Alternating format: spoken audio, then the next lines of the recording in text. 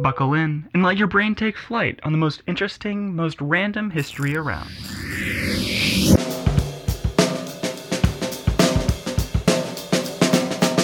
This is episode 50-something of the History of Podcast. I'm Robert, and today's episode is the history of energy drinks. I'm glad you're tuning in, and if you missed your coffee this morning, I hope the next 10 minutes will make it a little better. Well, to start, I have the egg carton count. And today's egg carton count is 74. One up from last week. We broke our egg carton drought, so that's nice. You know what else is nice is good energy drink. Well, I'm just kidding. That's sparkling water. I've never been an energy drinker, but I think you'll find that throughout the timeline of the industry, sure, there are a lot of brands that make the same product, but there are also a handful of brands that created markets of their own before people even knew they wanted energy drinks. All of these industry pioneers came from places you would never expect.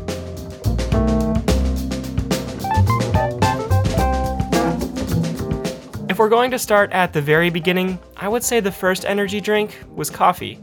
So the legend goes, coffee was discovered by an Ethiopian goat farmer who noticed his goats became very jittery when eating the beans off a certain bush. And the farmers spread the news to the local monastery, who sent an abbot, the head monk, to investigate this claim.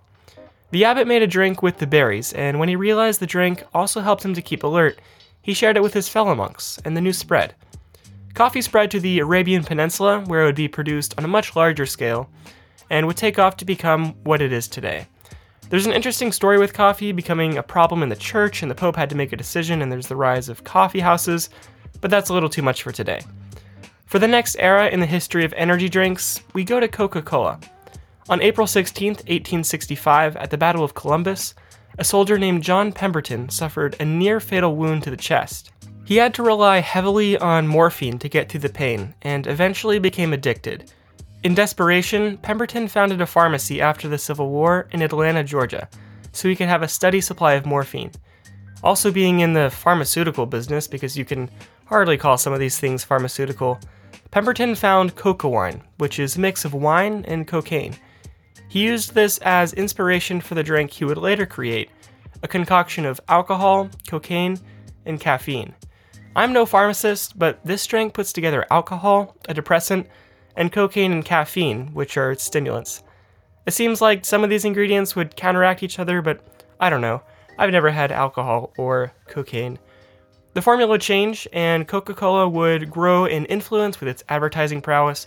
I'll spare you a minute, but for complete episodes on both coffee and Coke, there are episodes 37 and 17 just for you. They're just Christmas presents waiting to be opened. Well, despite how it began, Coca-Cola is still not an energy drink. Some would say the first real energy drink was Jolt Cola. Jolt Cola was launched in 1986 in Rochester, New York, and it advertised having twice the caffeine of other sodas, along with using cane sugar. The FDA's maximum allowance of caffeine at the time was 6 milligrams per fluid ounce, and Jolt Cola contained an edgy 5.9 milligrams. It still wasn't an energy drink like we would imagine it today. Jolt Cola was really still a soda, but it brought with it certain characteristics of energy drinks like the tall can. Overall, Jolt Cola was far more successful than the father-son founders expected, and at its peak it was sold in 48 states. But this sugar, caffeine marketing didn't appeal to everybody, especially with the rise of health food culture in the 90s, and Jolt Cola slowly declined until filing for bankruptcy in 2009.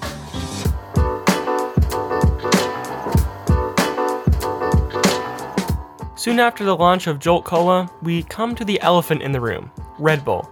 Red Bull originates from a man in Thailand named Chaleo Yuvadaya, and he came from a poor family as a duck farmer. He moved from his small hometown to Bangkok, where he entered the world of pharmaceutical sales. Interesting theme here. Yuvadaya eventually started his own pharmaceutical company called TC Pharmaceuticals, and one of his most successful creations he would come across was an energy tonic drink, hence the birth of Red Bull. But this wasn't Red Bull gives you wings with extreme sports, beautifully simple commercials, banned in Norway Red Bull. This was a tonic, and it was called Krating Daeng.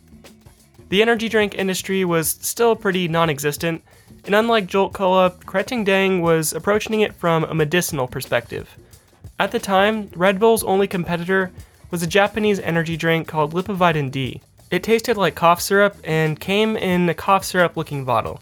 Uvidaya sought to set Kreting Dang apart by giving it a sugary berry flavor taste, but it ended up also coming in a cough syrup looking bottle. Kreting Dang and Lipovitan D both contain an amino acid called taurine. Taurine helps regulate fluid balance and immune function.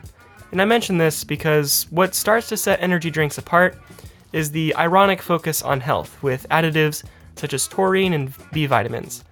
I also think it's interesting that the word taurine is derived from the Latin word taurus, meaning bull, which could have possibly been a factor in the naming of Red Bull. But Kreting Dang wasn't Red Bull yet, and it would take a man from Austria named Dietrich Mateschitz to take the company worldwide. Mateschitz was on the board of Blendax, a German toothpaste company, and after honestly getting bored of his old job, he invested in Kreting Dang, splitting an even share with Chileo Uvidaya. Mateschitz worked for 3 years on developing and rebranding the products, and it was terrible. Looking back on his experience, he said, quote, "I'd never before experienced such a disaster." In the words of Mr. Beast, "You're crazy until you're successful, then you're genius."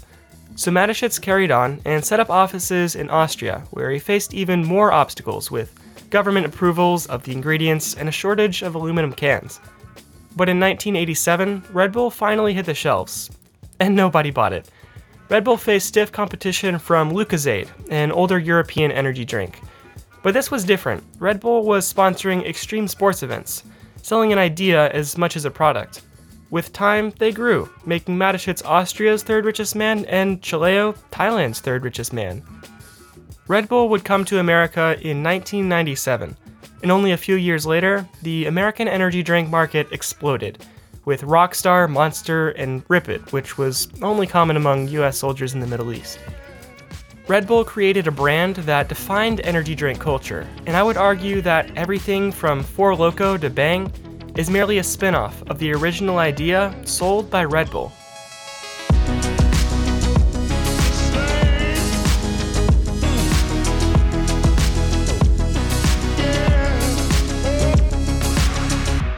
This brings us to our last energy drink, with Indian monk Manoj Bhargava at a National Products Expo in Anaheim, California. I know this sounds super random, but hold on for a second. He was impressed by the energy drinks offered there, but found that their fatal flaw was having to drink a whole 8 or 16 ounces in order to get the energy, often resulting in having to use the bathroom more, especially with all that caffeine. When looking back on having tried these energy drinks, Bhargava says, quote, "I thought, if I'm tired, am I also thirsty? It's like having a headache and a stomachache. It didn't make any sense." And this is when he created 5 Hour Energy. A big part of 5 Hour Energy's success was the store placement. Think for just a second, where would stores put 5 Hour Energy? Because they don't need to be refrigerated like other energy drinks. Try the checkout counter, especially Walmart. This was a winner for truckers and travelers who wanted a little boost, but didn't want to stop for a bathroom break. But 5 Hour Energy continues to be a polarizing product, just like any other energy drink. It's not FDA approved, and 5 Hour Energy has gone out of style in recent years. Whether you love it or hate it, Manoj Bhargava has made off as a billionaire, all under the radar. Well, I'm not a billionaire, but you can make me one by going to the PayPal donation link in this episode's description. Until next time, I'm Robert Lakatosh, and please, promise me you won't drink too many Red Bulls after this. I really hope you enjoyed this episode, and if you did, don't listen to the next episode just yet. I'd appreciate if you could take just 10 seconds to rate or write a review for The History Of. It really does make the episodes better.